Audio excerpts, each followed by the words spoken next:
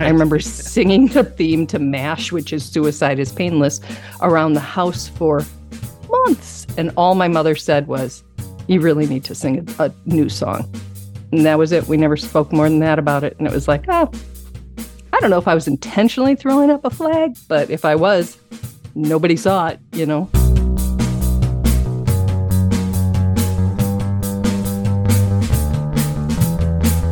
Hello and welcome to another episode of Bunny Hugs and Mental Health. I am your host, Todd Rennebaum. Hey, I got a new computer, a new-to-me computer. It was extremely inexpensive, but I've never used a PC. I've only ever used Mac in my life, so if the next episode or two you hear the audio isn't 100% or you know there's some wacky stuff happening, I apologize. I'm learning this new computer. I'm doing the best I can, okay? But either way, great episode this week. It's with two lovely ladies, Anita Sands and Terry McGuire. I believe it's actually Dr. Anita Sands. She's a psychologist and life coach and other stuff that's cool. And they are both co-hosts of a podcast called Giving Voice to Depression. So we talked about the podcast. We talked about their experiences living with depression and anxiety. And Dr. Anita, she also lives with chronic fatigue syndrome. And she talks about that a little bit.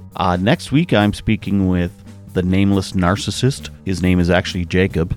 And we're going to talk about all types of stuff around narcissism, personality disorder, and his diagnosis with that. Some of the stigmas, some of the, he's just an open book, really. He answers all types of questions about narcissistic personality disorder. I just want you to know, too, that there's some stuff happening with the podcast in the next while. Hopefully by Christmas, there'll be all types of new stuff, including prizes. Well, I've got a wonderful new sponsor, a Co-op, and they are going to be giving away Co-op gift cards. Co-op is mostly Western Canada. There's some in Eastern Canada, but my American listeners, I'm sorry, you're not going to win. Well, I mean, you could win some Co-op gift cards, but you couldn't use them anywhere, I don't think. Hopefully this is on YouTube soon by Christmas, and I'm going to be doing a second episode a week. It'll be a shorter episode, probably, 10 to 20 minutes long, and they're going to be solo, so it's just going to be me talking.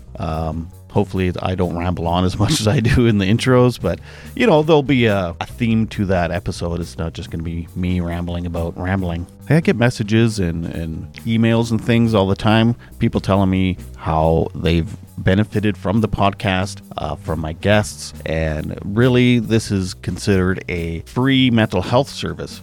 So if you could help a free mental health service by all you got to do is just rate and review the podcast on Apple Podcast. That would be amazing. It literally takes seconds. More people will be able to find the podcast because it gets a higher rating, and we could just help more people with a free mental health service. Please just rate and review. And if you want, you can follow my social medias. On Instagram, it's Bunny Hugs Podcast. On TikTok, Bunny Hugs Podcast. And on Facebook, Bunny Hugs Mental Health. Okay, now on to this week's episode with Anita and Terry. So without further ado, I give you Anita and Terry.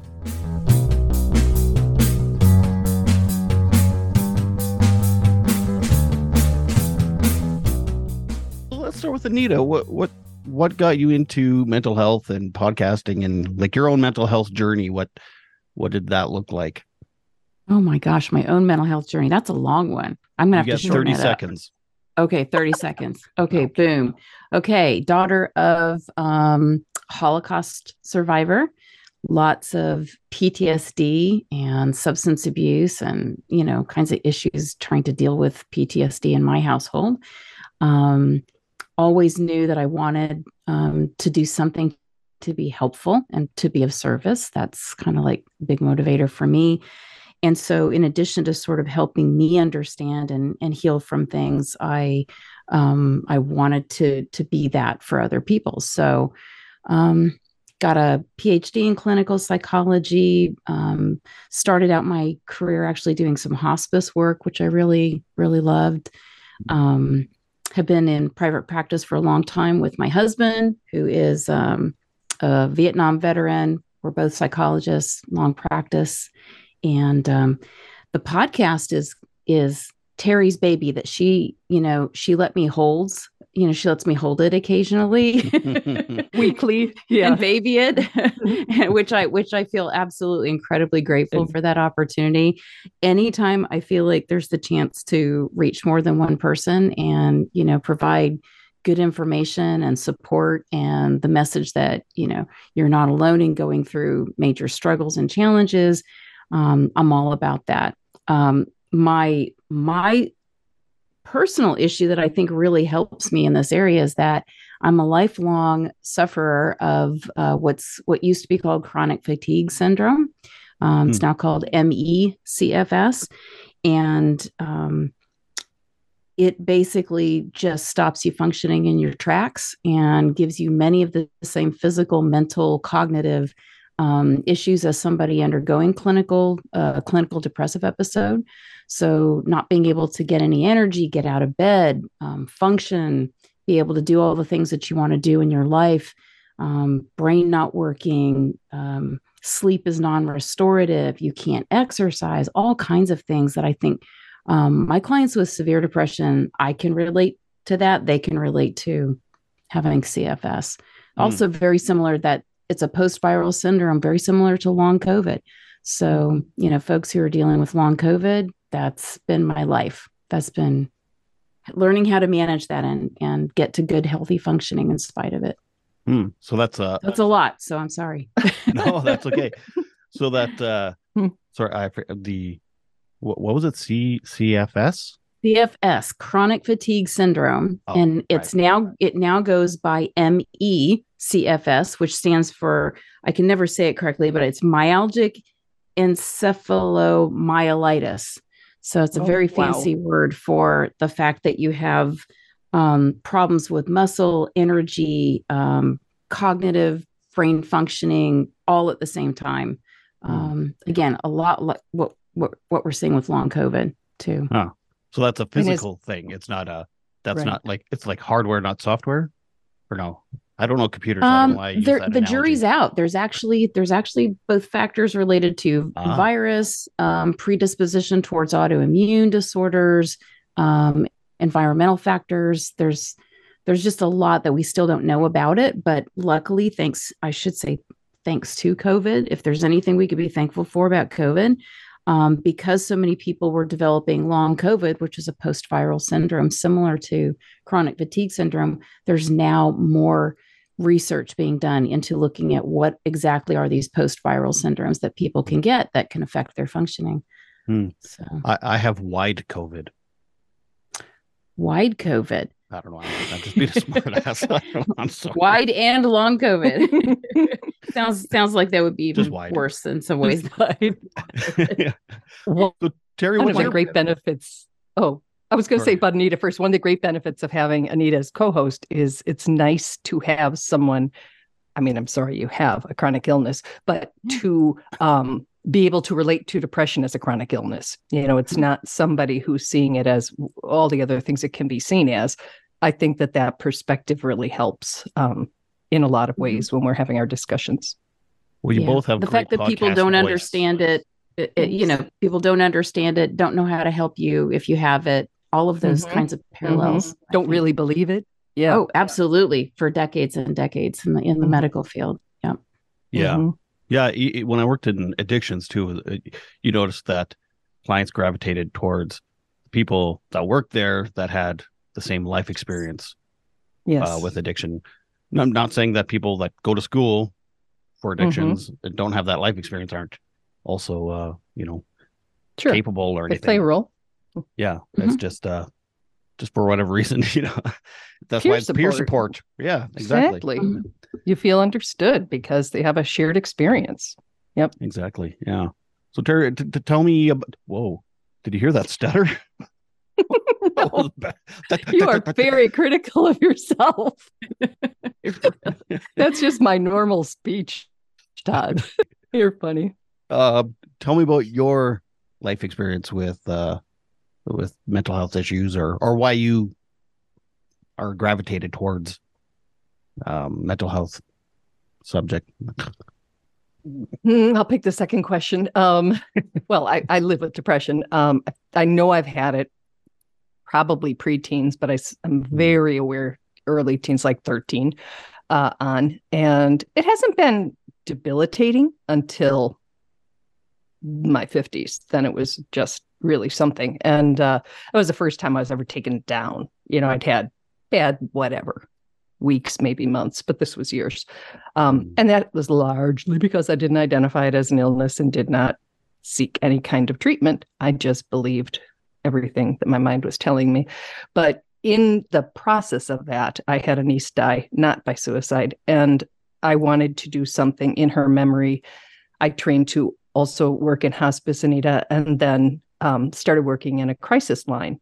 And actually quit because my depression got so bad that I told my boss, I think I qualify as a caller. And we all laughed, and I was so not kidding.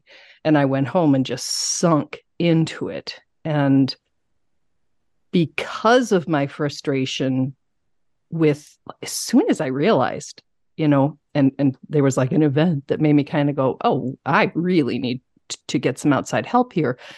As soon as I was treated, I'm one of those lucky people who responds to antidepressants. I'm not an advocate for them other than I say, you do whatever you got to do to get out of that hole.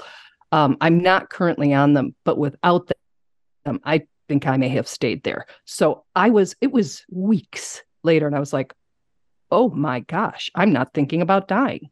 I'm not all the things I had been doing and just accepting as like, well, this is how my life is now. And then I thought, oh, I have got to save somebody out there from wasting all those months, years by not treating it like an illness. And I had been a reporter. I'd been a broadcast journalist, and I knew how to do interviews. I had been a voiceover talent, so I knew how to edit audio. And I thought, that almost sounds like a podcast. And I thought, give it a try. No research, nothing, just dove in one day in 2017 and have produced an episode every week since. So I think it was just the thought that what would have helped me, other than like getting myself to a doctor, would have been hearing other people saying like, oh, no, wait, don't think that you are actually, destined for suicide. You are having those thoughts because it can be a symptom of depression. If somebody had said that to me, that would have been game changing. If somebody said to me, oh, are you feeling this? Oh, those are 7 common characteristics or whatever the right word is of depression. It would have been like, oh, cool. Because otherwise I have lost my worth as a human being, which is what I was thinking, which is way worse because it's not treatable. So I thought that I could use my experience, my lack of experience for that period of time, and my skills to try to reach some other people who weren't necessarily in a position of reaching out because they might also not have identified it. They might not have access to a therapist, all that stuff. So it was literally meeting them where they were, which is where I would like to have been met, which would probably have been my bed. Mm-hmm. Are you hitting on me? Wait. The second the word bed came out of my mouth, I regretted it. I just thought right away, I should have said my couch. Oh my. You're inviting people to your, that doesn't matter. The second I said it. No, but literally when I do teletherapy, especially during COVID, there were a lot of times that's exactly where people were, that's where they were. So I just said, you got to have clothes or pajamas on, Yes. Yes. Well, the beauty of COVID too. No, it's not beauty. Also, another nice thing that came about from COVID is the whole online therapy stuff. Like I'm sure it was going on before over the phone, but then it just became so much more accessible. Like you can have a therapist in Antarctica. Like it doesn't much matter as long as you find someone that's fitting for you. It's as before it was like I live in a small community and it's like, well, I got that guy to go to. Right. Who knows half of the people you're talking about? Yeah, exactly. Yeah. I'm talking about him. He's my dad. No, I'm kidding. I should have warned you, Anita. This is great. Do you find that it's a generational thing too? Like talking about mental health and like you said you wish you knew more about it when you were 13, 14, and like I'm pretty sure it just no one was talking about it when you were 13 and 14, so of course you weren't going to talk about it. No, that was a really long time ago. I'm definitely the oldest person on this call. That was a long time ago. No, absolutely. And yes, I think it's generational. And I think it is absolutely fabulous how kids these days, and I sound my age when I call them kids, are talking about it. There is just no shame. It is wild to just hear the way they just talk about it like they would say they have the flu or a headache or anything else that is impeding them from being their best selves. And that's how it's going to change. That's how stigma is going to change. That's how treatment's going to change. That's how all sorts of things are going to change. So kind of flipped your generational question around. But yes, I think way back, I mean, I was 13 and early 70s. So that was a very different time. It wasn't, it's not that we did, keep that in the house. This is shameful. We didn't get that far. I remember singing the theme to MASH, which is Suicide is Painless, around the house for months. And all my mother said was, you really need to sing a new song. And that was it. We never spoke more than that about it. And it was like, oh, I don't know if I was intentionally throwing up a flag, but if I was, nobody saw it, Right. And Anita, you're a psychologist and a life coach? Yes. Yeah. I also do some coaching on the side, which I mainly work with a neurodivergent population. I'm neurodivergent myself. Me too. So oh, which I think also, there are definitely, strengths that come with that. There are also some challenges, as I'm sure you know as well. But I really, really enjoy my coaching with clients to try to manage living in a world where you're the minority and trying to deal with that when our brains and our nervous systems work completely differently from other people. So yeah, I really enjoy that. But yeah, I love being a psychologist. I love being a therapist. COVID was challenging for everybody. Therapists, though, also because the demand went sky high at a time that we were dealing with the exact same stresses as everybody else, working from home with our families and all the the chaos that was going on. But we've gotten through that. And like you said, one of the benefits is being able to reach so many people virtually was something that, yes, in theory and technically you could do before. And now it's just a thing. Now it's just how we do business. Right. And do you find that younger clients are a lot more open than older clients because of the Absolutely. same things? Yeah. Absolutely. Oh, yes. Yeah. Without as much of this, as Terry was saying, there's no shame. So with that, when you don't have to start by trying to make it a safe place to talk about things. They just need to know, are we a good match? They just want to know, will we work well together, just the two of us, because they don't come in feeling badly about having any issues that they want to talk about or deal with. And I love that. Boy, it just makes getting into it. You can just get into it and start working on stuff so much more quickly. And I love it that they're not carrying around the shame that people of our generation and even the one after us. I think maybe we did something right, Terry, by trying to say there should be no shame. I just love that it seems like it's hit there. Yeah. No, I mean, finally you did something right. I don't know. We've certainly been yelling it from the rooftops, that everybody can make use of therapy. It's not a bad thing. It doesn't mean you're crazy, blah, blah, blah. Right. Yeah, that's right. Now there are, people are advocating for even if you don't wait until your tank is empty to see a therapist, just make it it's like brushing your teeth or seeing a hygienist or whatever, it's like just make it part of your monthly routine. Yeah. So it doesn't get to if that point. You've got something chronic, it should be exactly like that. It should be like seeing the dentist. Make sure you keep your check-ins. If it's not a chronic thing, then I tell people, think about therapy the way you think about, when do you get an attorney involved in your life? when you've got a legal issue that comes up that you need some expert, assistance with to navigate the system. And so if you don't have something chronic you're dealing with, we're here for the crisis. We're here for when something does come up, and we're trying to be here for whatever it is, chronic or acute stuff. So this is something I wonder, and I might be just dumb. Oh, excuse me. Sorry. No, drinking no, cola. there's no. Do you think that because is there a danger of making people too sensitive? Is like, we have to go and see a therapist anytime anything's happening now, or I'm starting to make things a bigger deal in my brain because everyone's pushing, therapy at me or pushing mental health stuff at me. And so then is this a trauma? I've been traumatized. And when it hasn't been a trauma, you know what I mean? Like I'm playing the devil's advocate a little bit here, but do you think there's a possibility for that? Well, sure. I think extreme ends of any continuum are not healthy.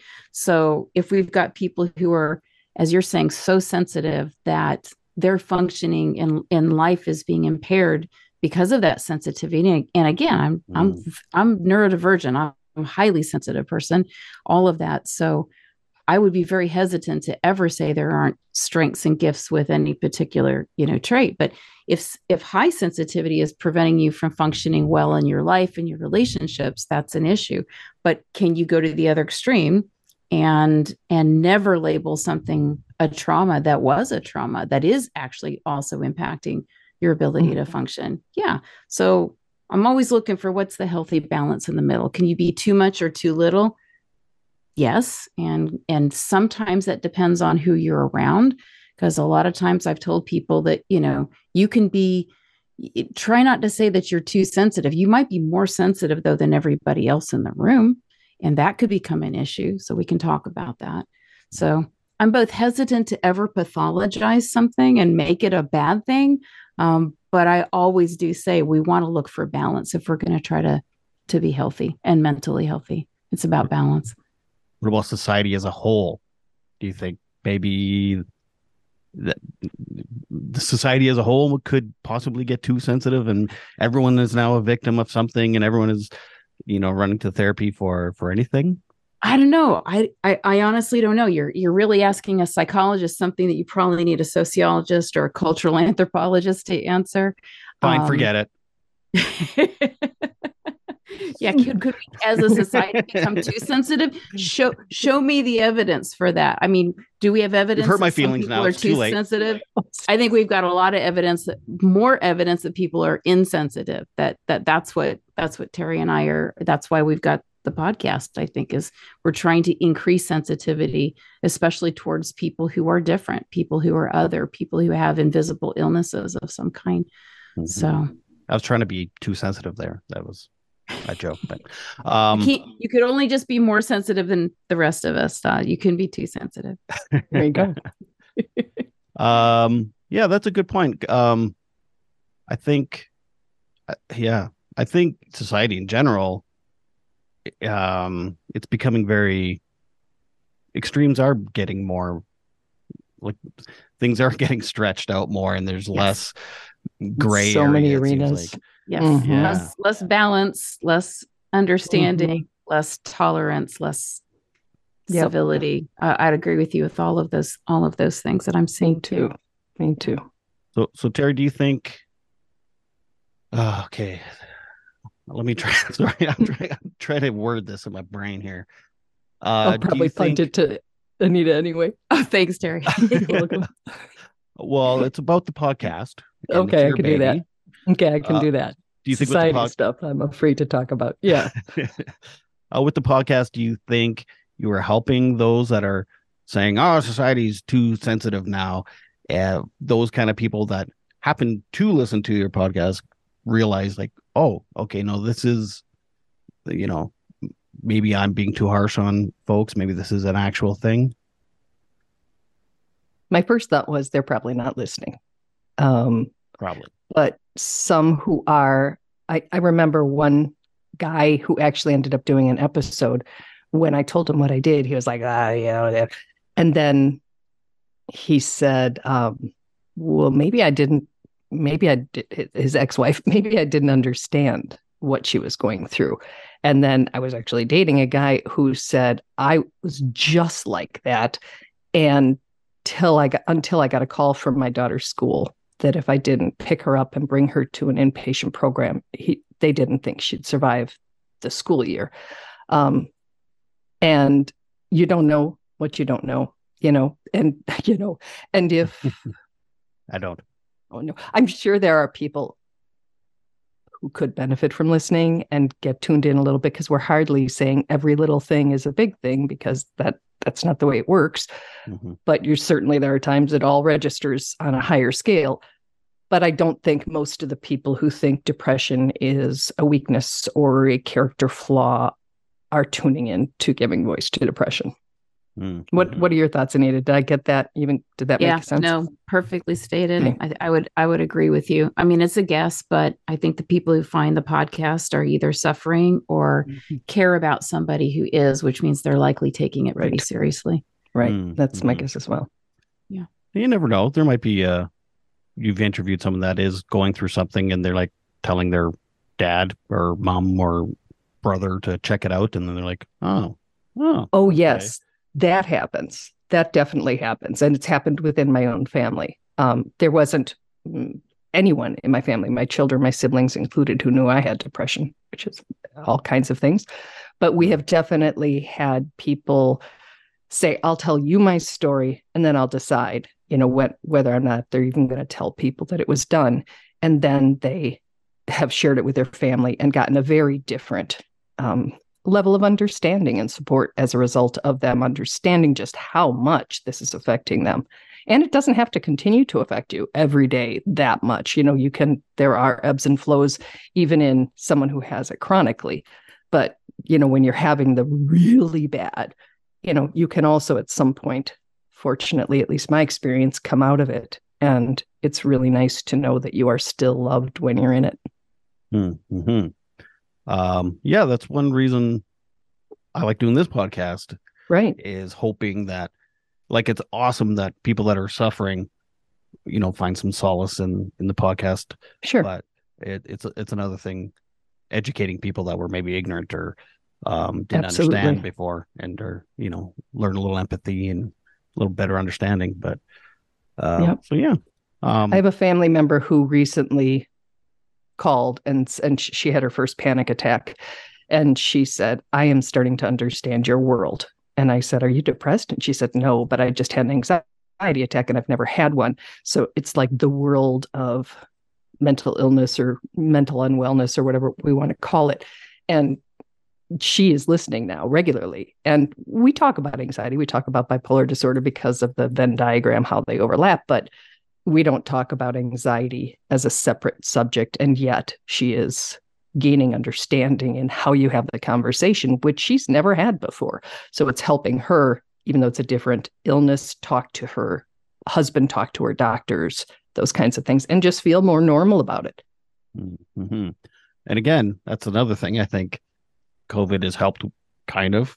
Again, it's unfortunate that there's a lot of people that maybe would have never experienced some kind of mental health issue because of COVID and the isolation and all this stuff they have. So I don't know, maybe it's going to be the next while, it's a renaissance for mental health and mental illness. What do you think, Anita? Sorry. No, if you look at the demand for therapists and how that has grown exponentially from the beginning of the pandemic, I would say most assuredly we're seeing people experiencing mental health issues and reaching out for the kind of help that we haven't seen. I just haven't seen it that way. So every therapist that I know of has a waiting list, or it can be really, really, really tough to find somebody right now, and that was never the case before. So people are making better use of the resources. You must be rich then. Today's episode of Bunny Hugs and Mental Health is brought to you by Co-op. I've been a member of my local co-op, Sherwood Co-op, for about 25 years, I think. My Co-op is one of more than 150 local independent cooperative associations in more than 600 communities across Western Canada. Co-op is a different kind of business. It's not just a gas bar or a grocery store, although co-op is those things too. At its core, co-op is a group of people working together to help their neighbors and build their community. Co-op members are owners, and success is shared with everyone. Your co-op doesn't benefit one person or one corporation. Your co-op was built for everyone. Your co-op was built for your community. Learn more about co-op and find a location near you at coop.crs.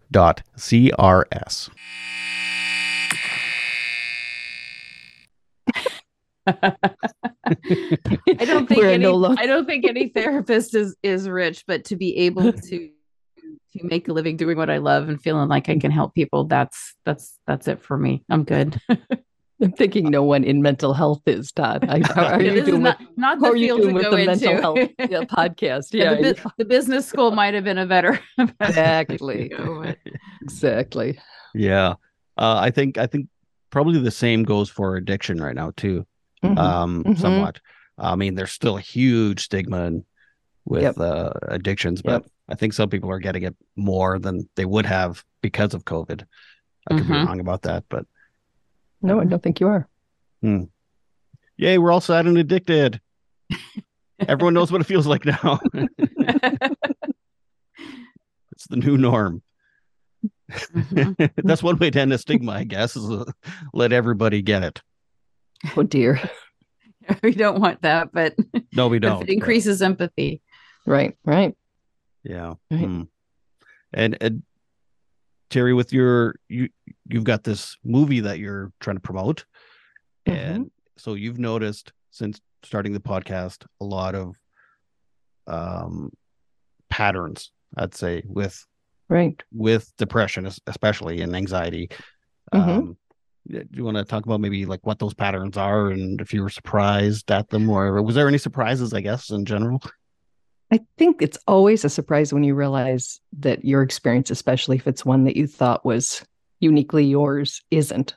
So when I had been doing it for years, Anita, we started in 2017. It was probably like 2020, 2021 that I started sort of thinking, oh, I've heard this before. Oh, that's the exact same word that another guest used to describe, and I don't ask everybody the same questions. If I did, wow, could we have some good compilation episodes? But enough people had described their depression or their suicidal thoughts in the same terms that it occurred to us that we needed to get that information out. Because if you think that you're thinking I'm a burden, I will always feel this way, why bother? What's the point?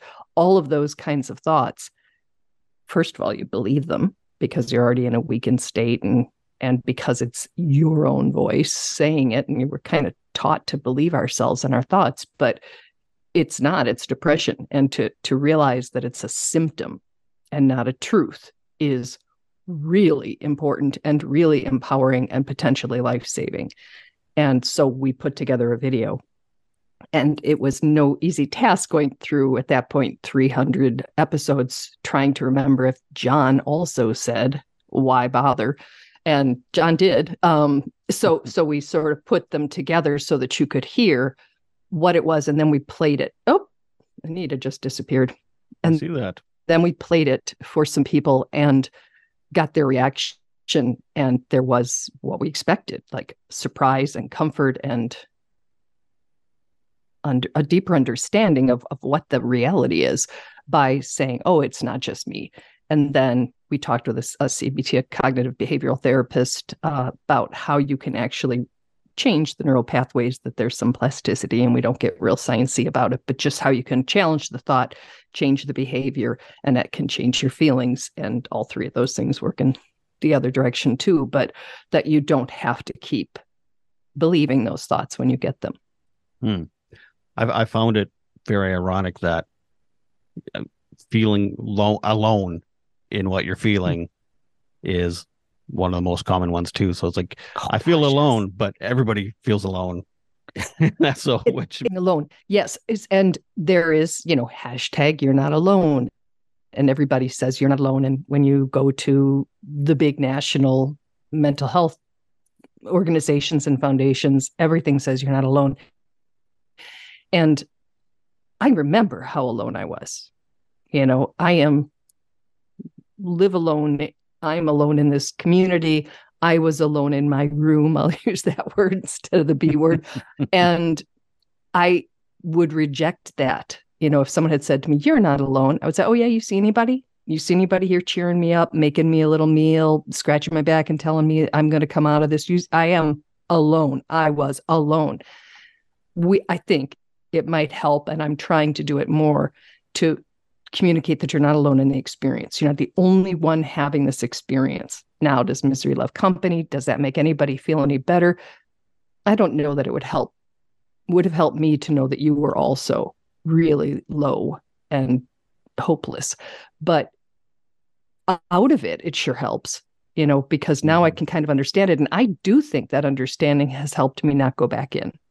I do think that when I start to have those thoughts, start to have those feelings, that I don't go, "Okay, now I'm back to seeing clearly. Now I'm back to understanding how worthless I am, and that I will always feel this way and never, ever, ever be loved or accepted," or all those things that you think. Now I go, no, fool me, 1,000,000 times. But now I can kind of stop it earlier. There's going to be a time, I suspect, that I just get taken down. But I do think there's enormous power in knowing your early warning signs, in knowing those thoughts, in not taking the one thought and turning it into this applies to everything and it's permanent. I think that there are a lot of things that we can learn that help us stay on this side of that. Really, right when you get to that edge, it is slippery as hell. And I just go down. So I'm trying really hard to stay away from that edge now. And so I think that was a long answer to, yes, we're not alone. And I think saying you're not alone can be a little problematic to someone who is sitting in a chair, laying on their couch, all alone. Yeah, one of the reasons I feel alone is because I push everyone away from me too. So it's exactly. It's like, "I want to come over for a coffee or something?" No, not at all. No, I don't even answer the text or the phone. So they wouldn't even be able to ask me that. Yeah. If I'm like, I drop to the floor if I see someone coming to the door. It is like, "Oh, hell no. You cannot see me like this. You cannot see my house like this." So this video that you made with, well, first off, what's it called and what are your plans? It's called Pulling Back the Curtain on Depression's Lies. And our hope is to get mental health organizations, foundations. It could be a school district. It could be a therapist's office. It could be a behavioral health hospital or facility to, well, they can buy. I mean, it's a weird word to use, but to sponsor it. So they would get their brand, their logo on the video, and then they would have their own link that they can use, and then they have access to it. They can put it on their website. They can use it. It is such a good video. It's only 10 minutes long because I made it for NAMI National, their conference, and that was the time limit. So they can use it as a starting point for a panel discussion. And that is, I've done it a couple times now, and I found it really incredibly effective. I think that hearing that would start the conversation at such a different place. As Anita said earlier, when kids come in and say, I think I'm depressed, or I'm having suicidal thoughts, that is such a different place than my mom says I have to come in to you because I'm being a brat and I'm using a different B word than I would normally use. And to say, "How about these thoughts? Listen to this. Any of these?" And somebody can say, "No, none of them, lucky you." But if they're coming in there with depression, there's a real good chance that that's the playlist in their head. And then you start there. And gosh, did you skip a lot of time? And can you think about somebody who might be actually nearing being suicidal? There isn't a lot of time. You don't have weeks to get them comfortable having that conversation. And they might not have the money to come weekly or bi-weekly or whatever. So if you can start there, it's just a game changer, because I didn't know it. I mean, and not that I'm some all-knowing being. I mean, I didn't know it. And I interviewed someone about their depression every single week and live with it. So, it was years in before I went, oh my gosh, it's the same. It's telling us. And the metaphor I use is the bully, because I think depression is a bully. And I think of a bully on a playground. And again, we're going back to very long ago when I was a kid, but the trifecta was fat, stupid, and ugly. Probably can't even use those words anymore. So I'm not calling anybody that. I'm just saying that's what it was when I was growing up. And I was called fat, stupid, and ugly. And, you're like, wow, I'm those things. But if you heard that bully tell someone you knew wasn't fat, or someone you knew wasn't stupid, or someone you knew wasn't ugly, the same 3 words, you'd be like, that's just not true. So not everything he says, not everything the bully says, didn't mean to gender it, is true. Well, now we can do that with depression. Once you realize it's telling everybody the same thing. And how could it be telling, some Olympic athlete that she's worthless, or that he's worthless, or that they're worthless? Of course not, or a captain of the universe, or whomever we think of as having probably more worth than ourselves. So I think that that's the power in it. At least it is for me. And I truly hope it is for others. So if you're in Canada, talk to Todd about it. If you're in the US, talk to me about it, because the more hands we can get in, the more eyes. What? I just heard your little Wisconsin accent for a second there. What did I say? I flattened some Todd. I flattened some vowel whenever I feel my mouth. Todd. Sorry. Talk to Todd about it. Talk to Todd. Talk to Todd. I'll get all fancy on you. Please talk to Todd. Yes, Todd. Well, watching the video, like I've worked in addictions. I had gone through all types of stuff myself, including an attempt, and I do the podcast. And that goddamn 10-minute video, it made me emotional. I was like, I was not prepared for that. I know. So I was surprised. I was like, yeah. Mm-hmm. Yeah. Anita, are you part of the video, or is that a separate thing from? Right. Okay. But the podcast from which the audio came, you co-host, and she's on the board. And yeah, she's part of it. I'll take credit for that. That's an amazing video. Yeah, there you go. No, that's Terry. Terry did an amazing job with it, noticing the commonalities. And, like, I'm sure you just said this, Terry, but just literally word for word, the messages that depression speaks to every person. They really don't shift and change very much. And so it's almost like one of the ways that clinicians, therapists, psychologists can know that that's what you're dealing with when you hear those same words coming out of somebody's mouth. I wish someone had told me. I wish a therapist had said to me, in the years, decades I've gone to therapy for depression, hey, this, and this are sort of what it says.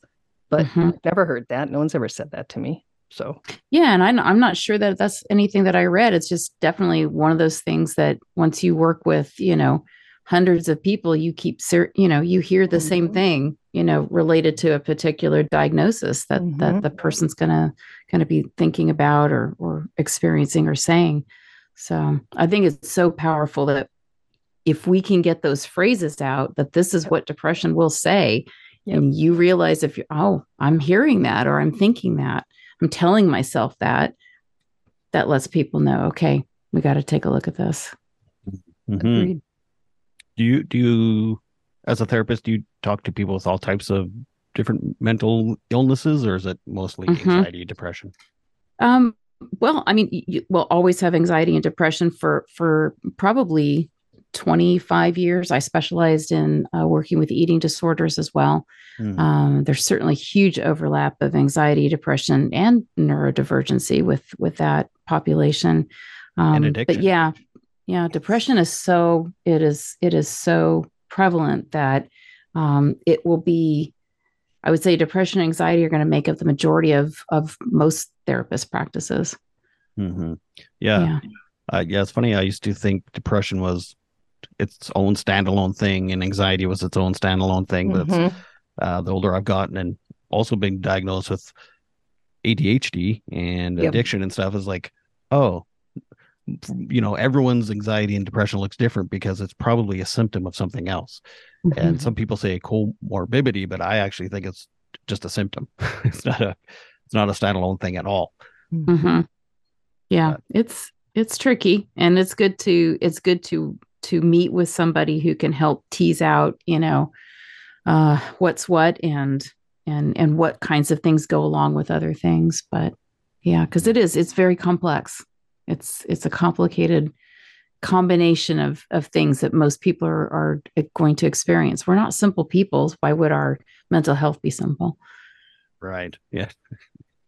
Yeah. Brain's like the most complicated part of our body. So you bring up addiction and the dual diagnosis, and I think that is another place where there can be an enormous amount of shame. And when I interview the guests, I'm always like, I think it is really human to try to do kind of anything that is going to make you feel better when you feel terrible. Mm-hmm. And I know for myself, it was going into COVID that I went, once I realized it wasn't 2 weeks long, and I thought, I am going to be even more alone. And I don't know how long this is going to last. And, I just sort of took a look around. It was like, I think I need to stop drinking, because I thought, if this is a thing, and if I'm all alone, and if there, everything's changing, and what am I going to do? Go out and get a case of wine? Yeah, I might have. So that was when I stopped. And I think that was probably one of the healthiest things I could have done to protect myself. And I don't know why I was able to, because I certainly had tried other times. But it's a very common thing, and I think it's a very understandable thing. So I would just hope that anybody who's dealing with two or more, with multiple things, doesn't think like, okay, well, I'll talk about the depression, because apparently that's okay to talk about these days, and not mention how you happen to be self-treating, self-managing. Yeah. Okay, so 1 second. So this is also something very, very new, brand new.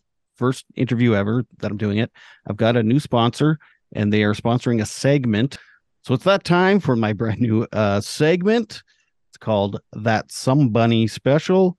It's a segment where we chat about who cooperated in your mental health journey and helped fill your emotional fuel tank, brought to you by Co-op. So Anita, who is there somebody, we don't have, this doesn't have to be a long segment, but just, is there somebody that you want to, give recognition to that helped you through life a bit? Yes. Good. First Terry. of all, I'm going to throw it to my husband and my business partner.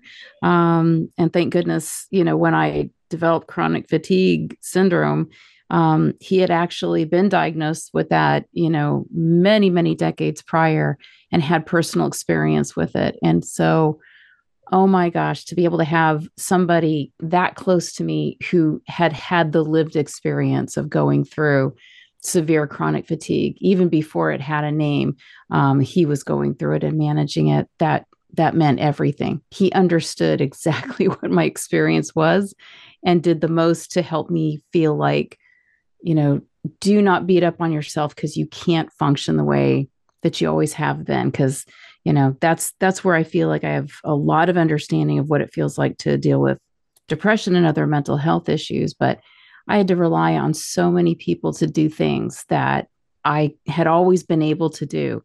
But even little things like, I have to make a choice between having the energy to come home and fix dinner, but not being able to pick up my daughter from school. I could do one or the other.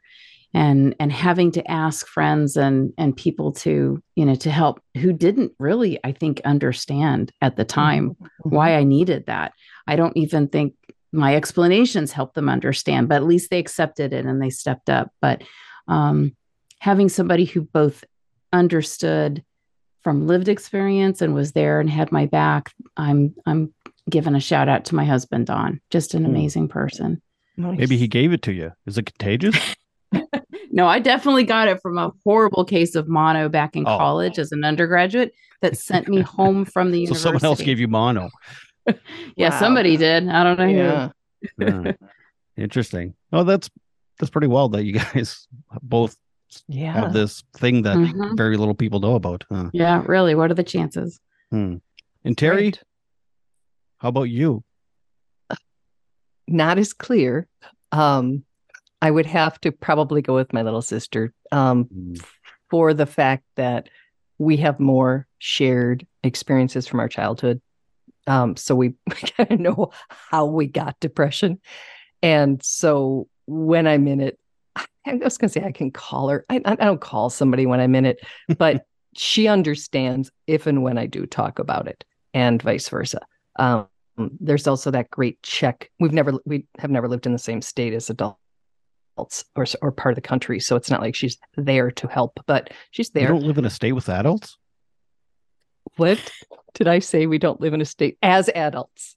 As adults. Oh, right. With adults. Since we've been adults. There are some states that don't have adults. I'm not even going to talk about where I live. But when I'm talking very negatively and processing things through a very dark lens, she will call me out on that. And it's that great question. Is everybody disappointing you? Are you mad at everyone? And it's like, oh, yeah. And we tend to go on and off antidepressants at the same time. It's like, I think maybe I need to go back on. And then shortly after she tends to, and then I'm like, I think I can try going off again. And she tends to. So I'll give Bridget a shout out. Nice. So any plans on ending the podcast? That's my fancy way of saying what's holding you to. What the hell am I trying to say? That wasn't fancy at all, was it? It was sad. Like ending it? What? What I'm trying to ask is, what does the future look like for the podcast? Just keep going. Just go, Anita. Slow and steady. Oh, I hope it goes. I hope it goes and goes and goes. Yeah, Terry's the one who handles, funding, but although the board is, we're there to support her and back her and try to come up with some good ideas. But yeah, my hope is it goes on because we know it's reaching a lot of people, and we know that it's getting a good response. And for a podcast about depression, I think that's amazing, just truly amazing. And again, this is Terry's baby. I've come in very, very late in the game, just very grateful to be a part of it, but it's doing good. We know that. We hear it from our followers. We get lots and lots of listener feedback, which is great. And so I just hope it keeps going. So me too. Yeah. Me too. It's always funding. Funding's always the issue, and energy. We're at 360 some episodes, and that's been one a week, and for 360 some weeks. So, but it is it's not a job. It's not just a job. It's a mission. And I do feel very passionately about it. I think it is one of my protective factors, as we've discussed in episodes, that having a purpose, having a reason to get out of bed, you really can't just roll over. Tuesday mornings at 5:30 in the morning, I'm posting, and, I have never once gone, what difference does it make if it's 10, or tomorrow? So I hope it keeps going. I've been asked, is there more benefit to having 500 episodes than 360? And I hope I get to say at 500 episodes, guess so, Yeah. Well, thank you for having me on, by the way. Thank you for being a guest. We really enjoyed profiling your book, which I have right here, by the way. In case you haven't read it, it's called Sometimes Daddy Cries by Todd Rennebaum. It starts a discussion that can be very hard to have. Oh, I grew up with the store in Madison, Wisconsin. It was Rennebaum's. Yeah. That's right. That's right. People in my own town can't say my last name, but people in Wisconsin can. There you go. There you go. Is there anything else that you guys want to promote at all? Do you have any books or any of the other kind of... Anita does. Or your... Oh my gosh. Business? Yeah. Well, I've written a couple of things people could go and find.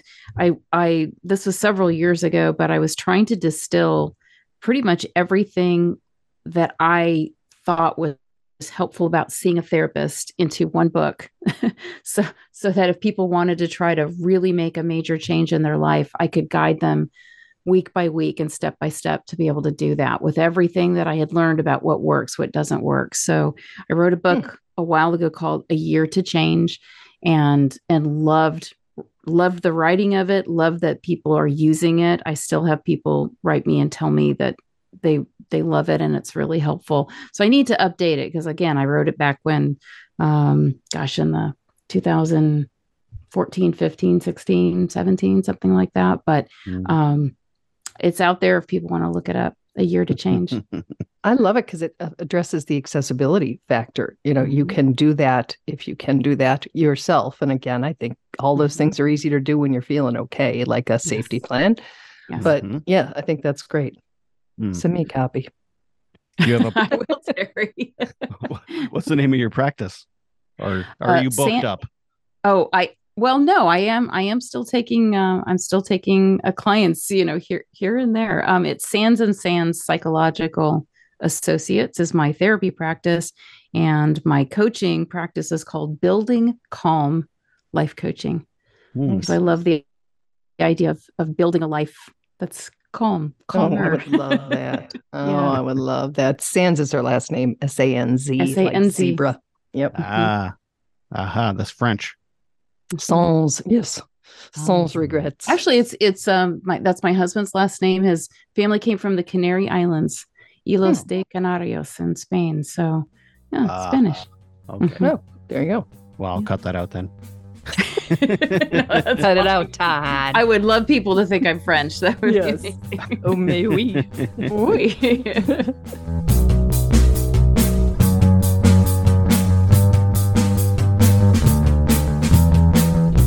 Thank you both so very, very much. Their podcast is amazing. I was even on there. So if you want to check them out, you can do that pretty much on, anywhere that you can get podcasts, I believe. But of course on Spotify, all the major ones, Spotify, Apple, and all that stuff. I want to thank my sponsors for this week, Co-op and Sun, the Saskatchewan Union of Nurses. And please check out my friend Robin on Instagram, robinjoy_bizstrategist. BIZSTRATEGIST, and she's amazing. She's like a virtual assistant kind of thing. She'll help you organize and strategize and prioritize all the things in your business. So yeah, she's been helping me out, and that's been great. I feel like I'm forgetting something because my brain is full of trying to figure out this computer. So anyway, if I was supposed to say something or plug something and I forgot, I'm terribly sorry. I'll try to remember next week. But until next week, please remember to make your beds and to take your meds. Bye.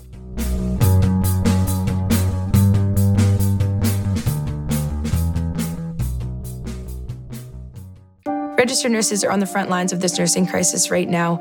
I feel like we don't have all of the resources and the tools and the staff to ensure patient safety 100% of the time. Everyone is trying their best, but it's not sustainable the way we're going right now. There needs to be something changing. The nurses across Saskatchewan need to be involved in conversations with the government to try and find solutions. We have ideas, we just need to be involved. This has been a message from the Saskatchewan Union of Nurses.